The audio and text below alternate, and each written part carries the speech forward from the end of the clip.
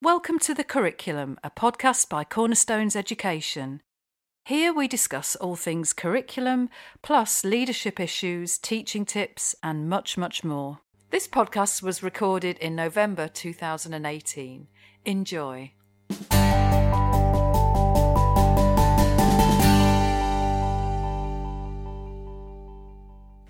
Hello and welcome to another edition of The Curriculum, a podcast by Cornerstones Education. I'm Caroline Pudner, and today I've ventured out of my usual studio at Cornerstones HQ and have come to the city of Sheffield to meet Professor Sam Twiselton, OBE, who is Director of the Institute of Education at Sheffield Hallam University. Good morning, Professor. Hello. Hello. Thank you so much for joining me today and inviting me into your fantastic offices. Very exciting. And it's a rather misty morning out there, very autumnal.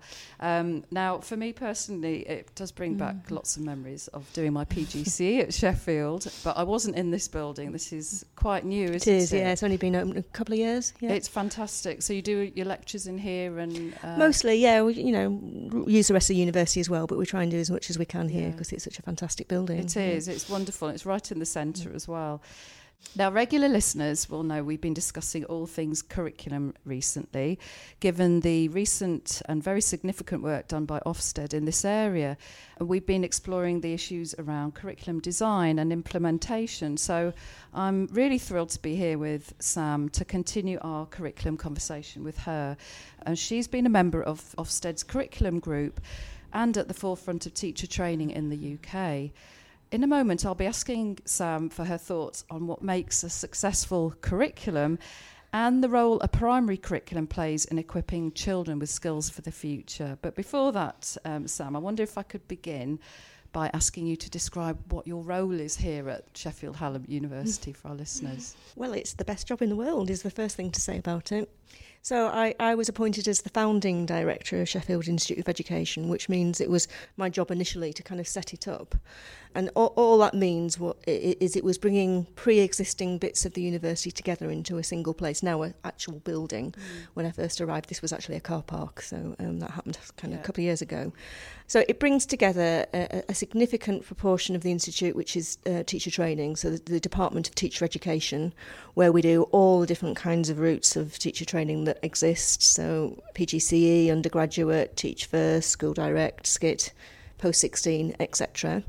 We also have a big department of other kinds of education courses like education studies, we have the autism centre, we have TESOL in there, and then we also have a research and what we call knowledge exchange centre, where we do a lot of commissioned research, a lot of regulated research across a whole broad range of things to do with education.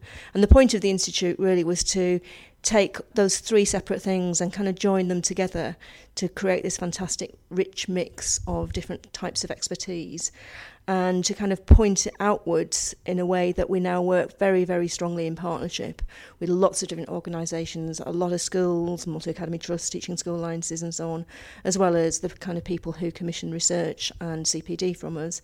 And it's, as I said, it's a brilliant job because you're working with these fantastic people both in the university and all the people that we work with out there in the kind of field. And it gives me a huge variety of different experiences, like being on the Ofsted group. Also get involved in a lot of kind of policy influencing kind of things, sit on a lot of DFE groups and so on. Literally, this building is like a hub, isn't it? Yeah. Which you can feel as you walk in, actually. There's students here, there are professionals, which is something that maybe wasn't the case when I did my PGCE back in the late 90s. So that's fantastic to see Sheffield as a centre for something like this as well. I think I'm quite interested in what your route was as a director. You've obviously been a teacher. So how did you come to being in this role? It's a fairly random journey, really. I mean, I'm sure there is some logic to it, but looking back, it's not always easy to see. So, yeah, I started, obviously did what a lot of people do, did a degree and then a PGCE, and then went straight into teaching in various different primary schools. Loved being a primary school teacher, really enjoyed the variety of experiences that you get when you're covering a kind of broad and balanced curriculum as you had to. Then I stopped and basically had children. And at that point, it wasn't a straightforward, easy thing to do part-time work in a primary school. It was as basic a reason as that as to why I then stopped being a primary school teacher. And actually, my first job in higher education was as a research fellow, researching the very early version of teaching assistants courses.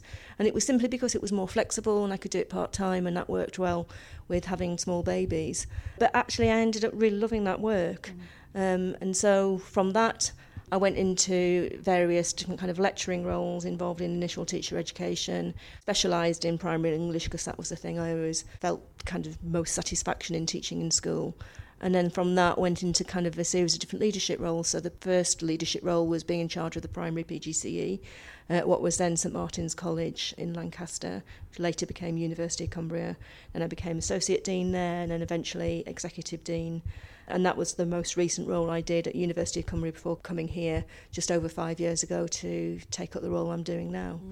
Right, well that's such a journey. And I understand that a lot of our listeners who maybe have left teaching to have children, there's a lot talked about that in the press actually at the moment about part-time and supporting part-time teachers. So, but back then, yes, very difficult, and some people still find it difficult. Yeah, I mean, it's interesting. One of the groups I sit on currently is the DFE's Teacher Recruitment and Retention Group, and that is, again, a group of sort of expert people who advise the DFE on the recruitment and retention strategy that they're currently developing.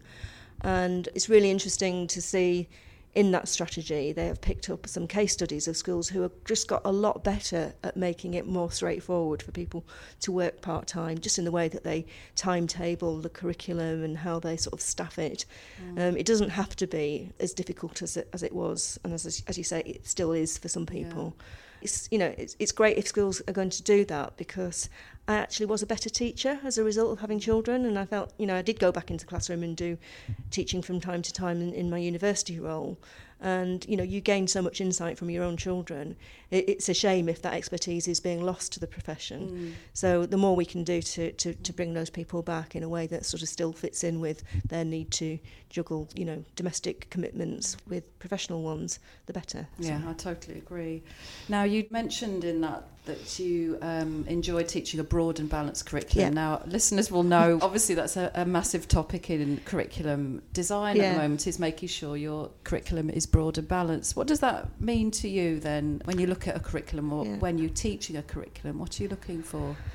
I think it's actually quite a challenge, particularly for primary schools, because broad and balanced, if you're not careful, can mean superficial and fragmented. And if I'm honest, when I very first joined the teaching profession, it was just before the national curriculum came in, and topic work was the sort of the in thing for primary schools at that point.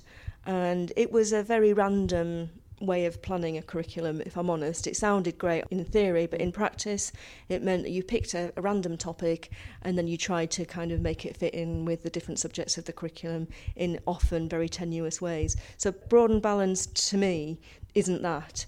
It's thinking really carefully about the concepts and skills that you need the children of the age that you're teaching them and the stage of development they're at. So you do need to know quite a lot about their kind of conceptual development and what's right for them at that point, and how you make a meaningful series of connections across the different areas of the curriculum. And this is hard for primary school teachers because you can't have in-depth knowledge of everything. So this is why it's important. It's a whole school activity with a range of different subject expertise kind of contributing, so that there is a whole school big picture view on how you make meaningful experiences for children over sustained periods of time, and then how each different class teacher can then contribute their bit of that jigsaw.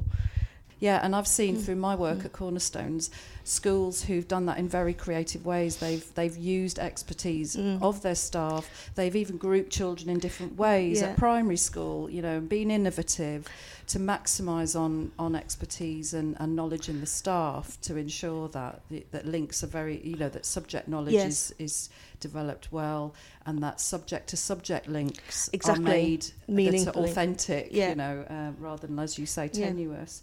So just going back to, you mentioned you were on the curriculum group for Ofsted, and we've recently summarised Amanda Spielman's findings from that group, and I know you weren't actively involved with the research of that, but you were on the curriculum and still are on the curriculum group. Could you tell the listeners a little bit about that? Yeah, so it's a group that's been meeting regularly for about 18 months now. The next meeting is about to happen, and they get us together. It's a range of different people who've got a sort of expertise in curriculum to look at the sort of latest stage of their research and to work out what we think the implications for that should be for how they develop their new Ofsted framework. So now, obviously we're now at the point where that framework is coming into being.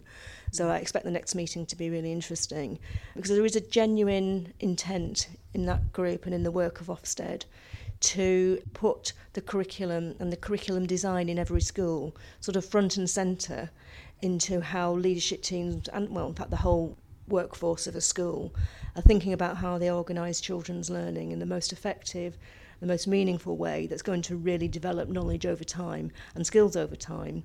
And I hope it could really change the narrative, really, in terms of not just how the inspection process works, but actually in how schools think about what they're doing and put the, you know, a lot more importance than maybe they felt they've been able to do previously on that design of learning experiences, rather than having to be constantly obsessed with data and student outcomes, which of course student outcomes ultimately are what we're here for.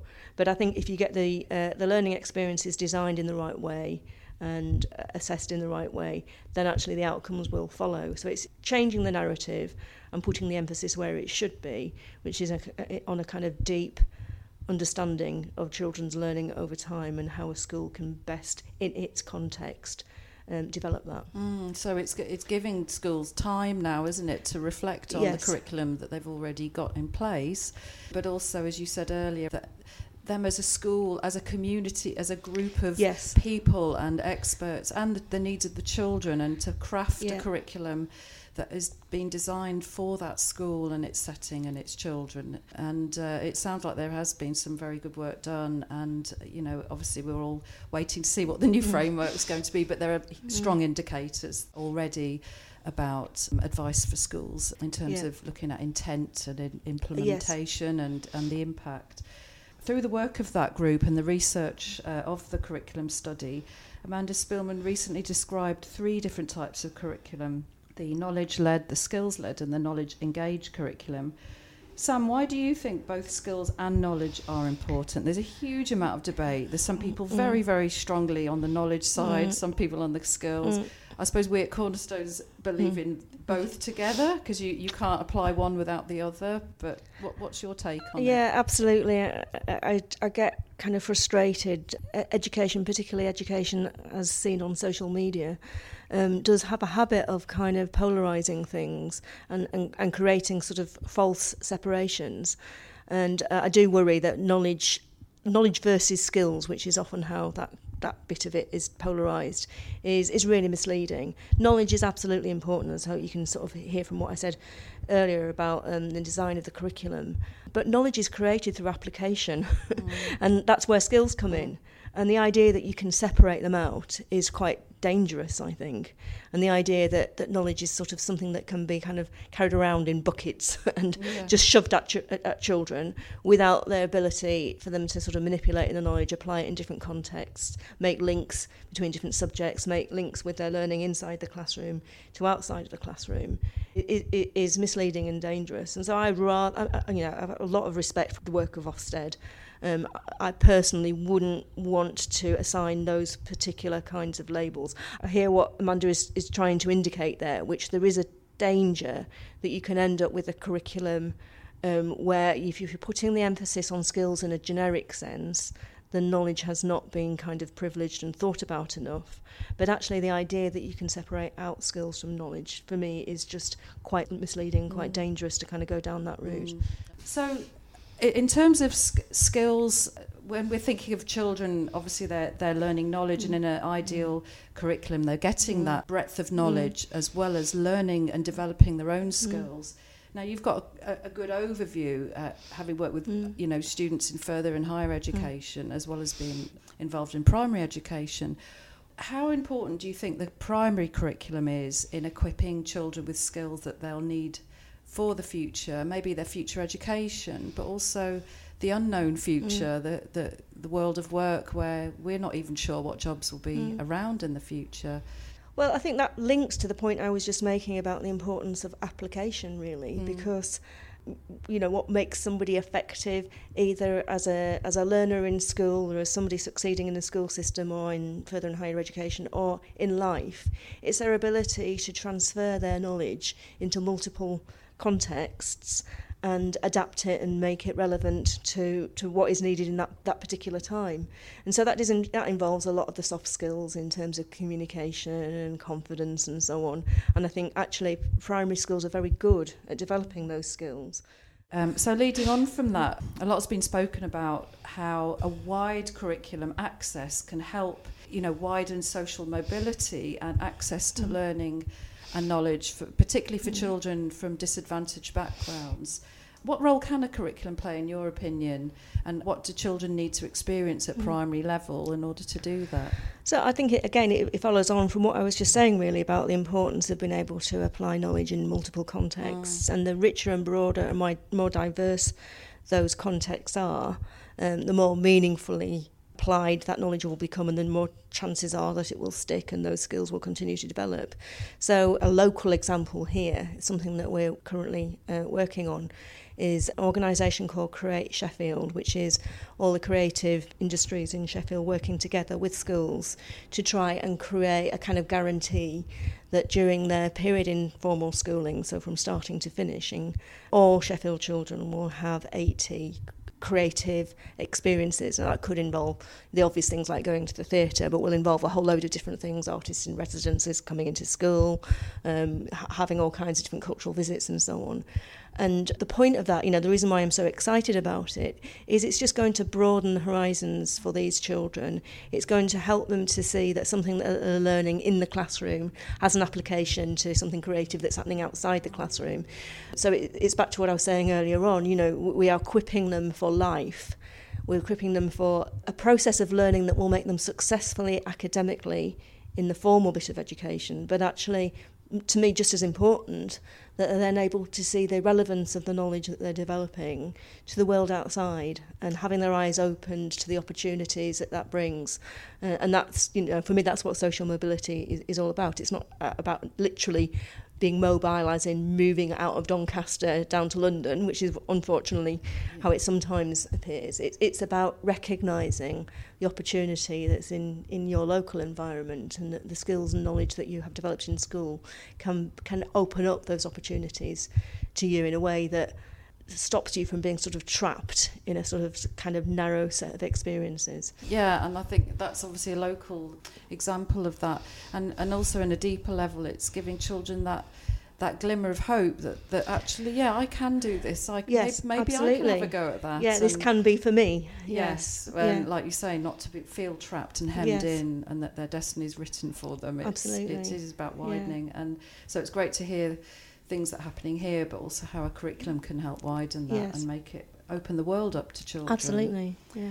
Now, in your role here, overseeing teacher training at Sheffield Hallam, what impact do you think Ofsted's current work on the curriculum will have on the content of teacher training? I hope it will be positive. I think it will support us in what we're trying to do already, in that it will encourage the schools who are partners in our teacher training with us to give our students more opportunities maybe than they have had in the recent past to get on the inside of curriculum design in school as part of their training. So we will equip them with the sort of basic skills and understanding in the university, but really, it's the application of that in their school experiences when they're on placement. There has been sometimes in the recent past a bit of a tendency for students to go into school and being kind of given very detailed plans and just asked to deliver them. And what I hope the new Ofsted kind of emphasis will do will be to encourage schools to help the students get on the inside of how those plans were constructed and to have some input into them so that there's the ability for them to kind of adapt them and understand the connection between, how the intent of the curriculum is then sort of flexed to the needs of individual children as they kind of unfold. So it's for me, it's a positive thing. It will help us to do what we were already trying to do in a way that I think schools will understand the importance of our students getting that experience. And that will also, in its turn, then make them into newly qualified teachers who have more confidence in curriculum design, when they have to come to do it for themselves as a qualified teacher. And obviously as they grow through their career, absolutely, they are the senior leaders exactly. of the future. Yeah. So to have those curriculum design skills is essential if this is going to be implemented nationwide, isn't it? Exactly. So obviously you can follow Sam on Twitter and find out more about Sheffield Hallam, or you can go onto the website to find out about the teacher training courses if you're listening to this and you want to become a teacher or you're a newly qualified teacher, for a bit more information about that. Now finally, I wondered if I could ask you, there are some superb examples across the UK of schools who have a rich and engaging, impactful curriculum already, but they may still want to make changes to that, or there may be a school who is just starting out to redesign their curriculum. What advice would you give them? What should they be thinking about now? I think my own personal research has shown that it's really important that when you're constructing learning experiences, whether you're talking about whole school curriculum or whether you're talking about an individual lesson plan, is that you're able to have a kind of big picture view on what it is you're trying to achieve. And it links to what we were saying earlier. So that you're thinking about the kind of knowledge, the kind of skills that you want these children to have ultimately throughout their life. So you have that big picture. What am I trying, what is the point of this? Why does it have value? Why does this thing I want these children to learn matter? And then you iterate from that big picture down to the tiny detail of how do I make it work in this particular part of the lesson or in this particular part of the subject or this particular part of the week or the term or whatever. In order to do that, well, you do need to understand quite a bit about children's development and their conceptual development, and we do put quite an emphasis on that in our initial teacher training here. I think it's very important for primary school. I think it's very important for all teachers, actually, but particularly in the primary phase, when there is the conceptual development is such a fascinating thing and the different stages that children go through, in order to think about what is the most appropriate sequence of how we construct this knowledge over time for these children and the stage of development they're at. And there's obviously lots of work done by Ofsted on guidance for schools at the moment, isn't there, about the 3 I's of curriculum, Absolutely. which we've written about. So you can see that on our website or on Sean Harford's Twitter feed. He writes lots about that. And so I guess what Ofsted say in terms of intent is what I mean in terms of big picture, really. What is it we're ultimately trying to achieve here? And the story that you want to take those children on. Exactly, so there's more now than there was when I was a teacher on curriculums. There's a lot of information out there. So hopefully if you're a school thinking about redesigning a curriculum, then you've got lots of pointers there, and it's an exciting time for the curriculum. It is.